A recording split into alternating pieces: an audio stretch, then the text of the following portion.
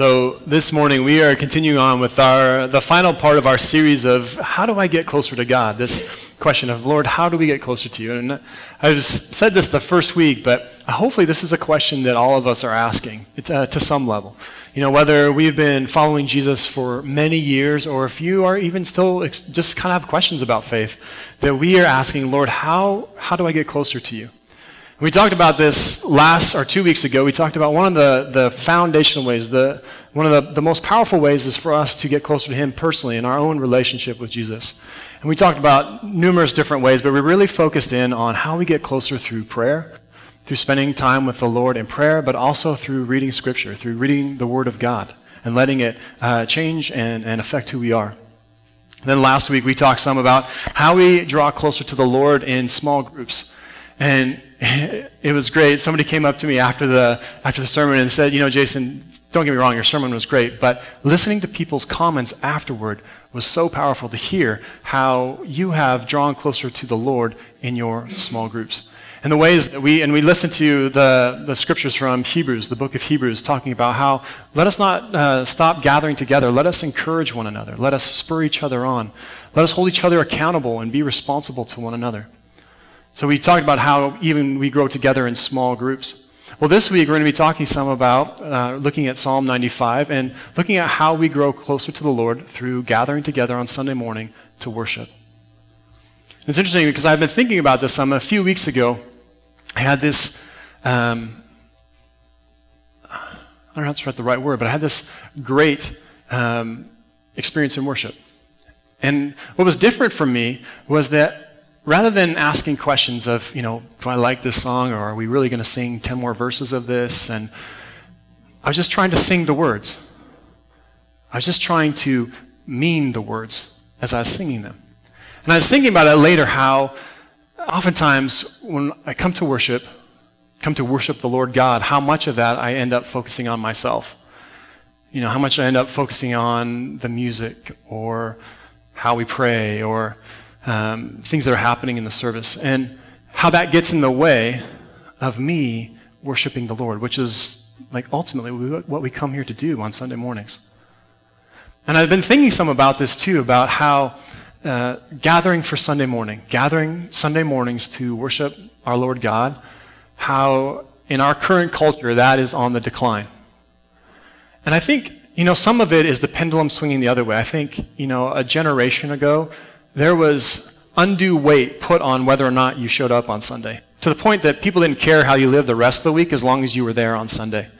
And some people still kind of wrestle with some of those thoughts. I know sometimes people will come to me and they'll say, you know, I just want to get so-and-so to come to church, which is great. Like, it's a great a desire. But almost, I wonder if people sometimes mean, so then I can just, as long as they're coming to church, then I know they're okay. But we know this. We know that people who come to church every Sunday, you know, maybe even some in this church or other churches we know of, where people, they go every Sunday and yet you know their faith is not right. We know that things are not right for them with the Lord. So I think sometimes it's helpful, but also there's been this swing where people said, you know, I mean, what do we need to gather on Sunday for? What does it even matter? I mean, I can follow God by myself just fine. I hear that actually quite a lot when I talk with other people, you know, people in our community who say, you know, I don't go on Sundays or anything like that. I don't gather with the rest of the church. You know, I just do my own thing, and that's great for me. And I'm not saying like that we can't have an amazing relationship with the Lord on our own, but I firmly believe that if we gather together with the church, we will grow closer to the Lord. So anyways, I wonder if maybe some of you ever wrestle with some of these things, you know, questions of, as you gather on Sunday, do you find yourself distracted by your own self? Do you find yourself distracted by you thinking, man, I really don't like this song? Or, man, I really love this song. This is my favorite song. It means so much to me. That we forget focusing on the Lord. That we forget praising Him through the things we actually sing, or praising Him through the prayers that we pray. I wanted us to listen to this passage from Psalm 95. If you want to open your Bibles to Psalm 95, or it's also on this blue sheet at the back as well. Listen to these words again. It says, "Come, let us sing for joy to the Lord. Let us shout aloud to the rock of our salvation. Let us come before him with thanksgiving and extol him with music and song. For the Lord is the great God, the great King above all gods. In his hands are the depths of the earth, and the mountain peaks belong to him. The sea is his, for he made it, and his hands formed the dry land. Come, let us bow down and worship. Let us kneel before the Lord our Maker, for he is our God, and we are the people of his pasture, the flock under his care. So as I've been reading this passage and reflecting on it this week, one of the things that I realize as I read this is that worship, at its best, is when it revolves around the Lord God, when he is the center of worship. Not us, not our preferences, not our likes and dislikes or our little pet peeves, but when the Lord is center of our worship. It's funny because it's interesting, if you look at the text, at verse 1 it says, "Come, let us sing for joy to the Lord. Let us shout out loud to the rock of our salvation. Let us come before him with thanksgiving and extol him with music and song." It's interesting because in this version, it's a little bit toned down. Maybe, I don't know, maybe it's more like kind of churchly language or something, but actually in the Hebrew, there's this constant theme of shouting. Let us be raucous for the Lord. Let us shout out loud how good he is. And I was thinking of this and how they say, like, let us do all these things. Let us shout out loud how good the Lord is. Let us keep praising him out loud, loudly together as the church. Because he is the King of all gods. He is the king over all the false gods that we try to make gods. Not only that, he is the creator. As you read on, it says he talks about he's the one who's created the seas and the dry land. It's right for us to praise the Lord God because he is Lord over all the universe. And he created everything that we see. And then it goes on, and then it actually tones down a bit. Let us kneel before the Lord our God, our Maker. Let us come before him and humbly kneel. Because he's our God. And we are the people of his pasture. We are, they were actually using a metaphor of shepherding. We are the sheep under his care. See how everything keeps coming back to the Lord? Let us do all of these things because of God. Let us do all of these things, all this shouting, all of this praising, all of this kneeling and bowing because of God, because of who God is. Let our worship revolve around the Lord God. That when we gather here, that we do our best to focus on him. If we want to grow closer to God, a great way to do that is to come on Sunday morning and focus on the Lord. It's interesting, I was thinking about this, how it's funny, I hear people say, oh, we just took a break from church this weekend. We just took a break from coming on Sunday. And I guess I could see that as, if you had just a horribly busy week and you were literally exhausted that you couldn't get out of bed on Sunday. I understand that. But it's interesting for me, I don't get it when people say kind of like, I had something better I wanted to do. It's interesting, I don't understand that part. I guess I do understand it if gathering on Sunday morning has become about other things for you than worshiping the Lord. And, forgive us as a church if we've made Sunday morning onerous for you. If you're one of those people who are afraid to walk in the door because you're afraid of what you might get asked to do. Forgive us if we have made church like that for you. Forgive me. But if we come to praise the Lord God, I don't know why we would miss that. If we come to gather and to focus on him, what could be better than that?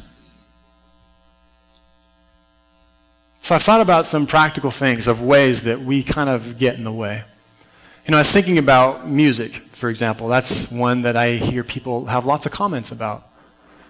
Not just this church, but kind of like every church. If we make God the center of our worship, I'm just going to say it, I don't think it matters what song we sing. It's interesting. One of my professors, he's been a pastor for decades, and he was just retired as a pastor of First Baptist Church, Darrell Johnson. I remember him telling us, he said, I could worship in any church. And what he meant is, it doesn't matter to me what the songs were. Whether the person leading worship was an 80-year-old lady playing the organ, or this awesome rock band, tattoos and amazing sound and smoke and everything. He said, it doesn't matter either one. I could worship in either place. And I kind of, like this week as I'm reflecting on it, understanding a little better of what he means. Like even this morning, some of the songs that we sing, I don't think I've ever sang before, but trying to mean the words as I sang them. Trying not to just get distracted by myself, whether I like the tune or not, or do I know the words or not, but trying to read them and mean them. And it's still good. Thanks, Judd. Thanks, Andrea. When we get distracted by ourselves, by what, I hate this song. Or do we have to sing this one again? We get distracted. We stop worshiping the Lord. He stops being central, and we become the center. What about prayer? I know sometimes sitting quietly, especially for some of you guys, maybe we catch ourselves thinking about other things. If praying together is hard or you find yourself distracted, just start your own conversation with the Lord quietly under your breath. Let us keep talking to the Lord, not be distracted by there goes so-and-so again. But let us focus on the Lord. Here's one too. What about the sermon? Trust me, I have no delusions that everything I say, that you love all of it all of the time. I know better. I know, and I've sat through lots of sermons myself. If we start getting focused on, oh man, I can't believe he said that or she said that. Or I've heard 5 sermons on this text in the last 2 years. We start focusing on ourselves. How can we listen to the Lord? Listen to Him.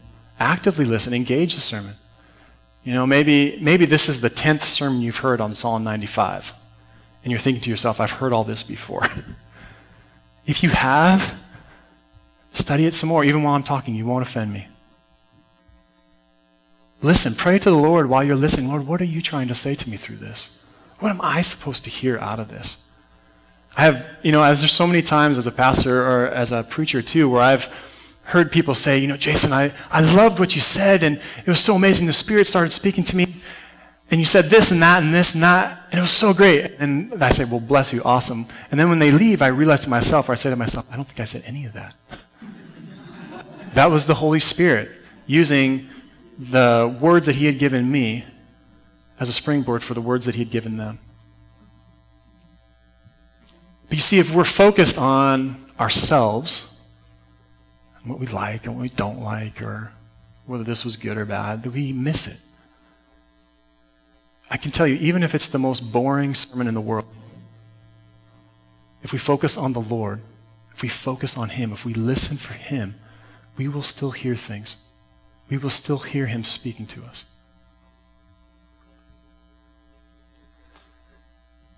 This is an important question. If we want to grow closer to the Lord, there are things that we can do to put ourselves in that place. We will find ourselves closer to Him. If we want to grow closer to the Lord, a great way, the foundational way, is for us to begin spending time with Him. To begin spending time personally by reading Scripture, by praying, other things like fasting, or by walking through nature and reflecting, by serving others. All of these things are ways that Christians have for centuries drawn closer to the Lord and on a personal level. We can also draw closer to the Lord through groups, through our small groups, by being a faithful participant in that. And trust me, I know there will be weeks when you feel like, man, I just do not want to go. And then you show up and you say, and you realize afterward, it was good. I'm glad I came. I was encouraged, or I had the opportunity to encourage someone else. We spurred one another on. I also believe gathering together on Sunday morning is a great way for us to grow closer to the Lord. If we can find ways to not let ourselves become the center of it or the focus of it or what we like and don't like, but if we can focus on the Lord, we can grow closer to Him through Sunday morning worship.